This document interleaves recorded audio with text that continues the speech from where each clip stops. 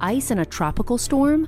When conditions are right, airplane icing can occur at high altitudes in any kind of weather. This is Innovation Now, bringing you stories behind the ideas that shape our future. When ice crystals hit warm aircraft engines, the crystals start to melt and evaporate, cooling the engine core surfaces to temperatures below freezing. As the melted ice crystals then refreeze, ice accumulates inside the engine core, which can cause temporary power loss, stalls, flameouts, or engine blade damage.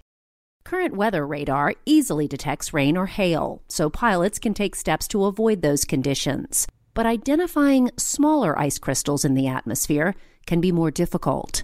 Understanding high ice water content conditions can improve flight safety, so the Federal Aviation Administration is working with NASA and other government and industry partners to gather data about this unusual phenomenon.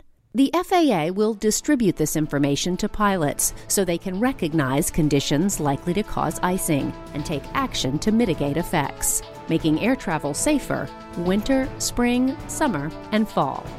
For Innovation Now, I'm Jennifer Pulley. Innovation Now is produced by the National Institute of Aerospace through collaboration with NASA and is distributed by WHRV.